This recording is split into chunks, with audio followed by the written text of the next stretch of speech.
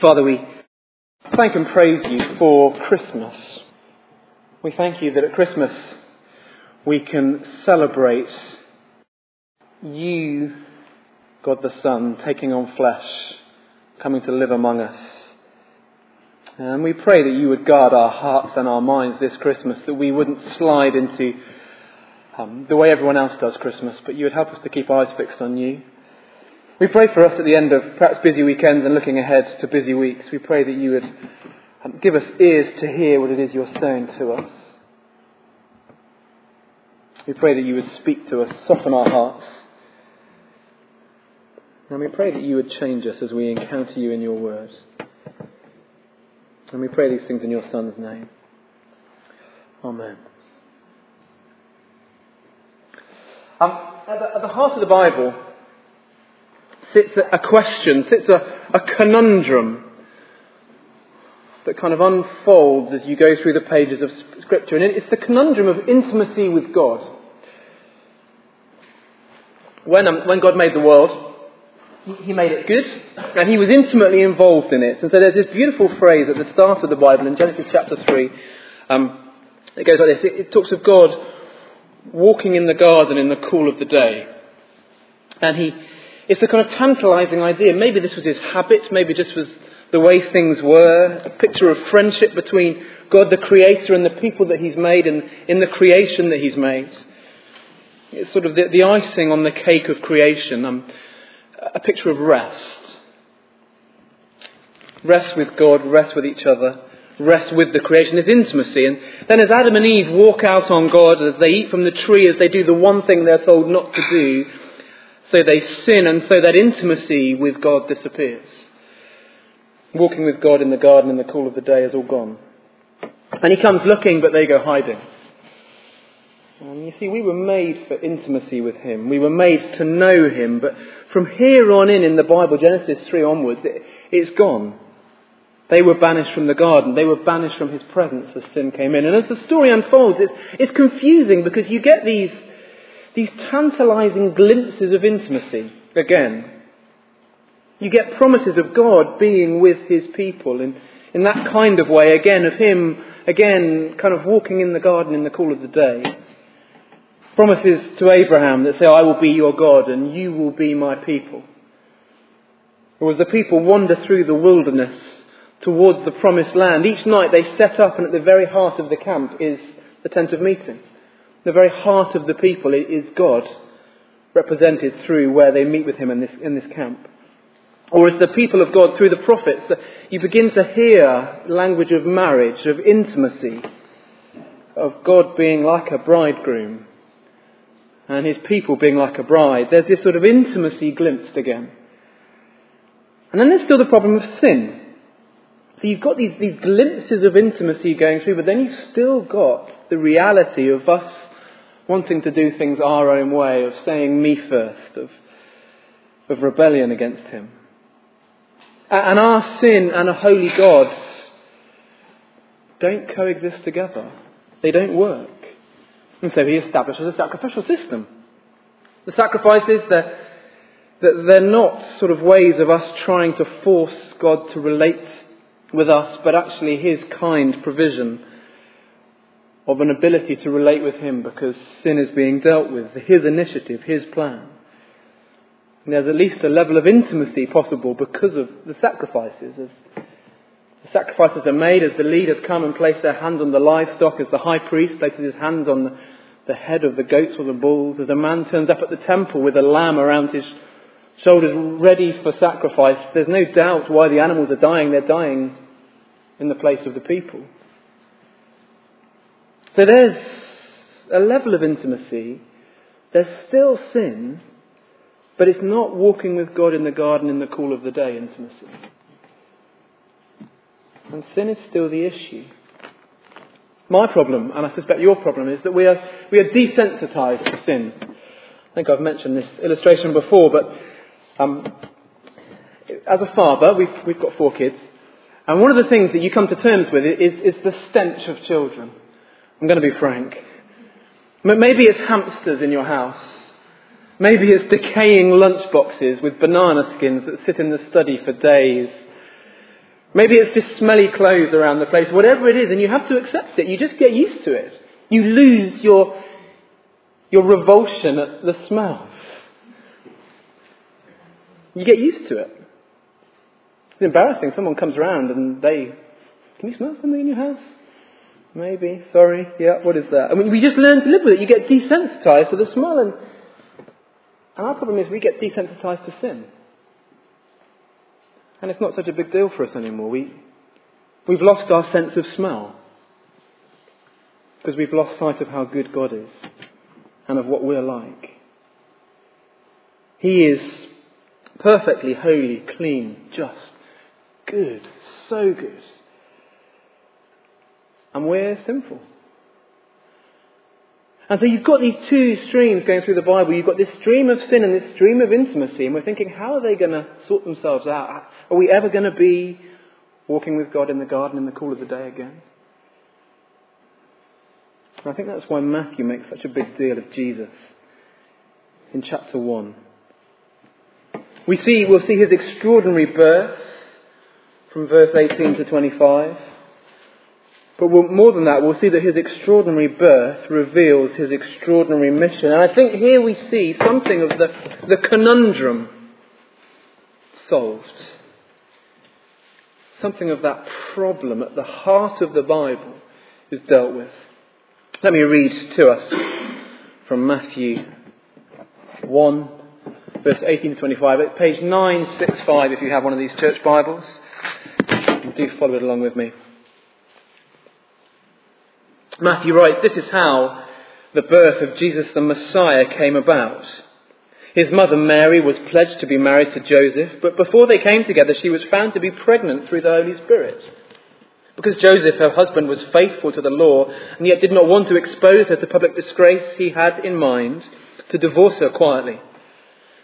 But after he had considered this, an angel of the Lord appeared to him in a dream and said, 'Joseph, son of David, do not be afraid to take Mary home as your wife, because what is conceived in her is from the Holy Spirit. She will give birth to a son, and you are to give him the name Jesus, because he will save his people from their sins.' All this took place to fulfill what the Lord had said through the prophet. 'The virgin will conceive and give birth to a son, and they will call him Emmanuel,' which means God with us. When Joseph woke up, he did what the angel of the Lord had commanded him and took Mary home as his wife. But he did not consummate their marriage until she gave birth to a son. And he gave him the name Jesus." Can you just imagine what Joseph must have thought when he heard the news, or perhaps Mary told him? We have a few engaged couples at Magdalen Road at the moment. Marriage arrangements in those days were very different from the kind of arrangements we have now. For a start, the majority of people in those days actually got married. They regarded marriage as an important thing, God's gift. They knew it just wasn't a piece of paper, but a public declaration of lifelong commitment between two people, for better, for worse. But also that the way that they did it was slightly different. So in those days, Jewish girls would often be pledged to be married to a boy from an early age, maybe even 12 or 13 years old. This engagement period would last for about 12 months. It was legally binding. They were called husband and wife, but they didn't live together yet.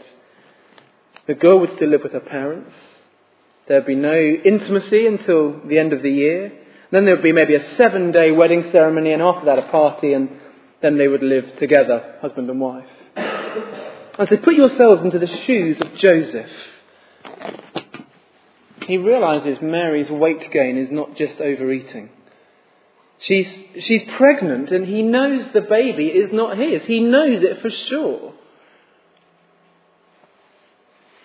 And so verse 19 tells us Joseph is in between a rock and a hard place. He's righteous. That is, he is wanting to live faithfully to God's law, and so he plans to divorce her as the law told him to. It was perfectly within his rights to do that. He's righteous, but also he's kind. So he wants to do it quietly. He's got no intention of hauling this young girl through the public law courts. Maybe just in the presence of 2 or 3 witnesses, he would write her a certificate of divorce, and that would be it. As one person put it, his heart would be broken, but at least her reputation would be spared. He's a righteous man, but he's a kind man. And that's his plan until verse 20, when he sleeps. An angel of the Lord appeared to him in a dream and said, Joseph, son of David, don't be afraid to take Mary home as your wife, because what is conceived in her is from the Holy Spirit. She'll give birth to a son. You're to give him the name Jesus, because he'll save his people from their sins. He wasn't expecting that. Notice verse 20. Notice how they describe Joseph, son of David, which we saw last week is really important to Matthew. Do you remember the genealogy? Remember, God's king was going to be a descendant of David, verse 1. But how could Jesus, without a human father, claim such an honour? How could he be a son of David if by the end of the genealogy we've switched on to Mary? How? Because of legal adoption. So Joseph wasn't Jesus' paternal father, but by adoption he became his legal father, which means he can be a son of David. I think actually that's what Matthew is really getting at in these verses. That's one of the key things he's making. He is showing us this kind of unresolved tension at the end of the genealogy. We're asking, how is he a son of David if he hasn't got a human dad, really? If Joseph, the son of David, had said no to adopting Jesus, then we would be in trouble. But he's righteous, so he obeys. And so he does all that the angel tells him to do. I think it's worth pausing here.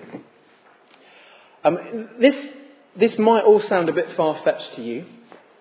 Or this might all sound a bit far-fetched to your friends. Maybe you've got colleagues or family or neighbours or people you chat to and they're thinking, angels and virgin births and all that, really?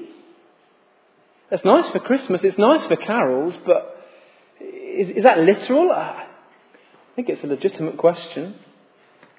Is this really what happened?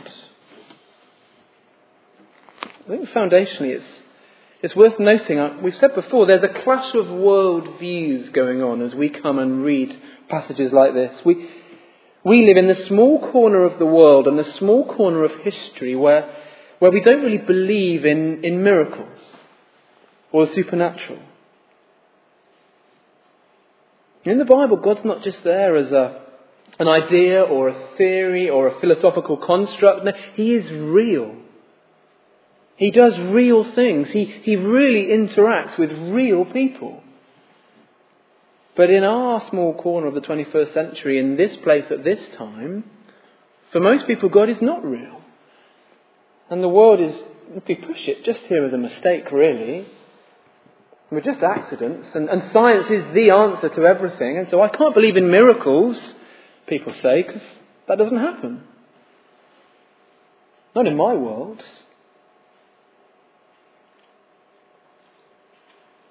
But you see, the claim of the Bible is that God is there and real. And not just something or somebody that works for some people, but for everybody. Not just something to make life a bit less scary for some, but he's active and he's at work. And he's real. He's wanting intimacy with the people that he's made.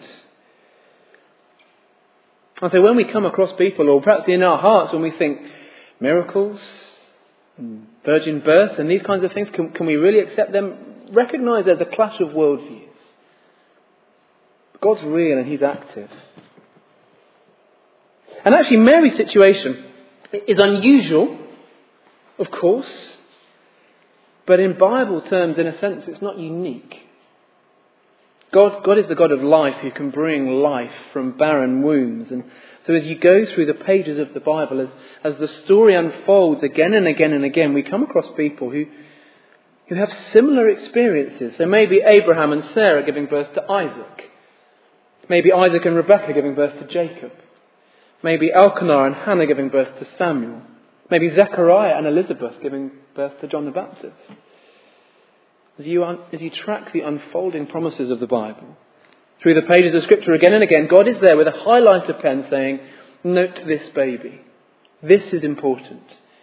He is important. I am at work. I can bring life. I can answer prayers. I am good. I am in control. Trust me. Even into darkness, I can bring life. It's an extraordinary birth. Matthew wants us to see how extraordinary this birth is. But the reason it's an extraordinary birth in a way is because he is there with the highlighter pen saying he's got an extraordinary mission. This baby is important. And as we said at the start, the story of Jesus, the mission of Jesus, sits at the heart of this conundrum. This idea of intimacy despite our sin. So do you see the two names that Matthew speaks of and zooms in on in these verses? The first one is there in verse 21. Do you see? You have to give him the name Jesus, because he'll save his people from their sins. Then at the end of verse 25, he gives them the name Jesus. He's faithful, obedient. He does as he's told. So that's what he's called. His name is Jesus. It's the name given by God the Father to God the Son. It wasn't just a popular name of the time. It wasn't just the top of the baby names for that year. It was his job description. Jesus means God saves. He will save his people. Matthew tells us what from their sins. And at this point, we don't know how that's going to happen. We know it's an extraordinary name. We know it's an extraordinary mission. We don't know how he will save his people from their sins at this point. But the child grows up and the cradle is swapped for a cross. And as he grows up, so his service stretches further down as he dies in the place of his people. God's sense of smell is perfect.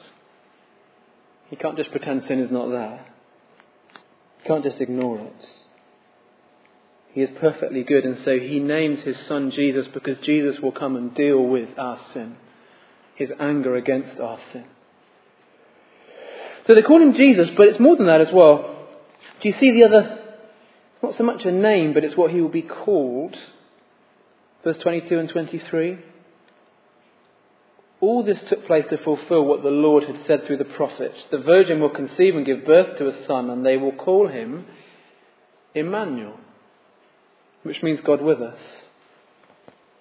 Now what's going on here? Well, the prophecy is from Isaiah 7, and we're doing Isaiah in the morning, but we've not done Isaiah 7 in the morning.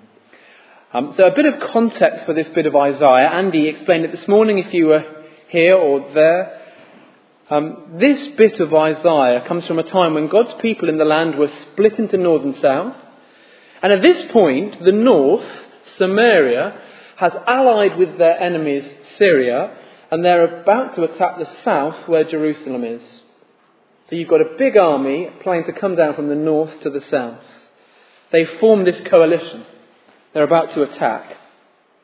And the big question is, well, what's the king going to do? What's King Ahaz going to do? You've got this huge army getting ready. What's he going to do? Is he going to trust God or trust himself, really?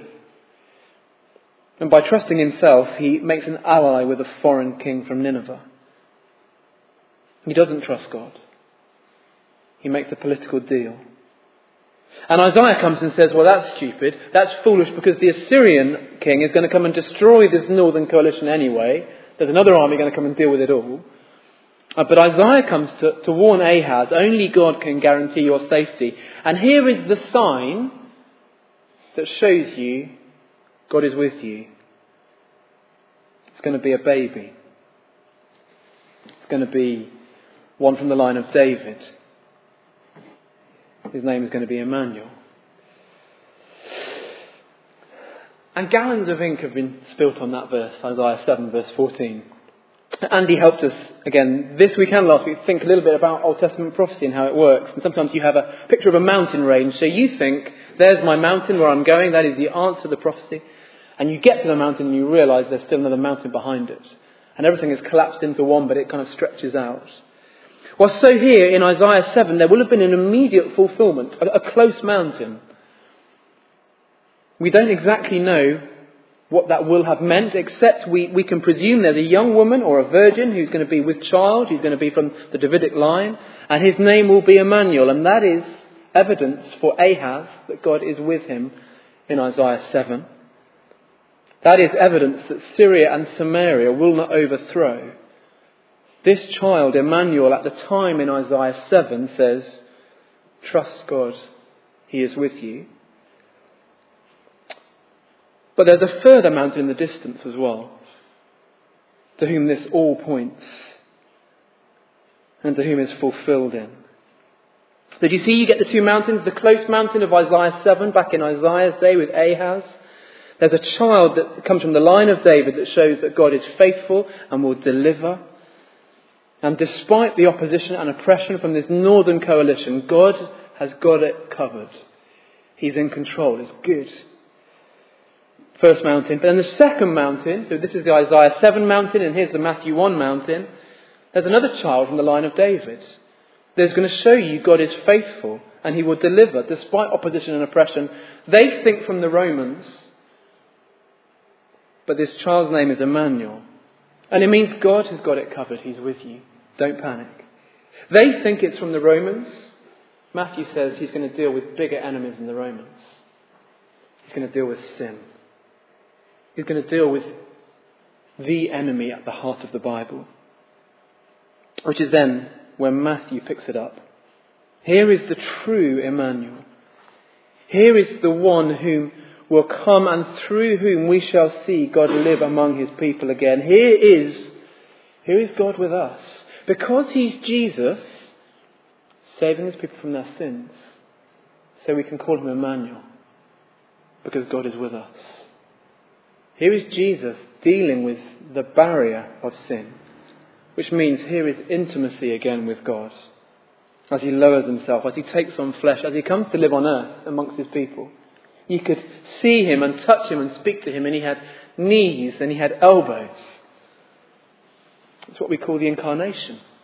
It's what Christmas is about. It's God with us. It's Emmanuel because he's Jesus and dealt with sin. But you know, as Matthew ends his gospel, as we move from chapter 1 to chapter 28, there's a very real sense in which he is still with us. Because of course Jesus has ascended now. He is not living on the earth now. So can we say, Emmanuel, God with us now? Bodily at least he's not here. Not like in the incarnation. But have a listen to how Matthew ends his gospel. All authority in heaven and on earth has been given to me. Therefore go and make disciples of all nations, baptizing them in the name of the Father and of the Son and of the Holy Spirit, and teaching them to obey everything I have commanded you. And surely I am with you always, to the very end of the age. You see, so he's not here in the bodily sense, at least not in the incarnation bodily sense. But he's with us now. He's with us as he equips us and he helps us and he encourages us and he guides us. He's with us by his Spirit. As Jesus goes to the Father and then in Acts sends his Spirit to be among his people and in his people. So do you see, because he's Jesus, he saves us from our sins. And because we've been saved from our sins, so he's Emmanuel, God with us. I think that's why Matthew puts the two together. Because he knows this conundrum at the heart of the Bible story. How do you have sinful people and a holy God together again? Is there ever going to be walking with God in the garden in the cool of the day? Well, in a sense, yes. Because sin has been dealt with once and for all. Of course, it looks ahead. If we're talking mountains, there's another mountain right in the distance as well, the Revelation 21 mountain, where we shall see him face to face. Where there's that intimacy of him, as Andy mentioned this morning, wipe away every tear from every eye. Where we shall be with him. That's the final mountain at the end of the story. That's the last page of the book. But this Christmas, because it is Christmas, I'd love to urge you, if you get a chance, perhaps in your devotions or as you're cycling around the place or as you're chatting with your family, whatever it might be, to think about these two names and to not lose sight of them as you celebrate what Christmas is about. So remember Jesus. Remember He's come to rescue us from our sins, to rescue us from our rebellion and our pride and our self-sufficiency and our me-first attitude. Because the danger is, if we do Christmas like everyone else does Christmas, then those things are really quite big. As you're there queuing and Marks and Spencer's getting grumpy with people because they're taking too long, or as you're fighting with Amazon trying to sort your presents out, and we start to do Christmas like everyone else, and maybe we see our need of someone called Jesus ever more brightly. But remember too, He's Emmanuel. Remember there's an intimacy. Remember God is with us again. So remember to enjoy His presence. Presence CE at the end, not TS at the end. Remember that you have the best thing you could ever imagine because you have God with you, because your sin has been dealt with. And as we take the Lord's Supper in a moment, eat bread and drink wine, grape juice, remembering the lengths to which He went to deal with our sin, so that we can enjoy intimacy again with Him.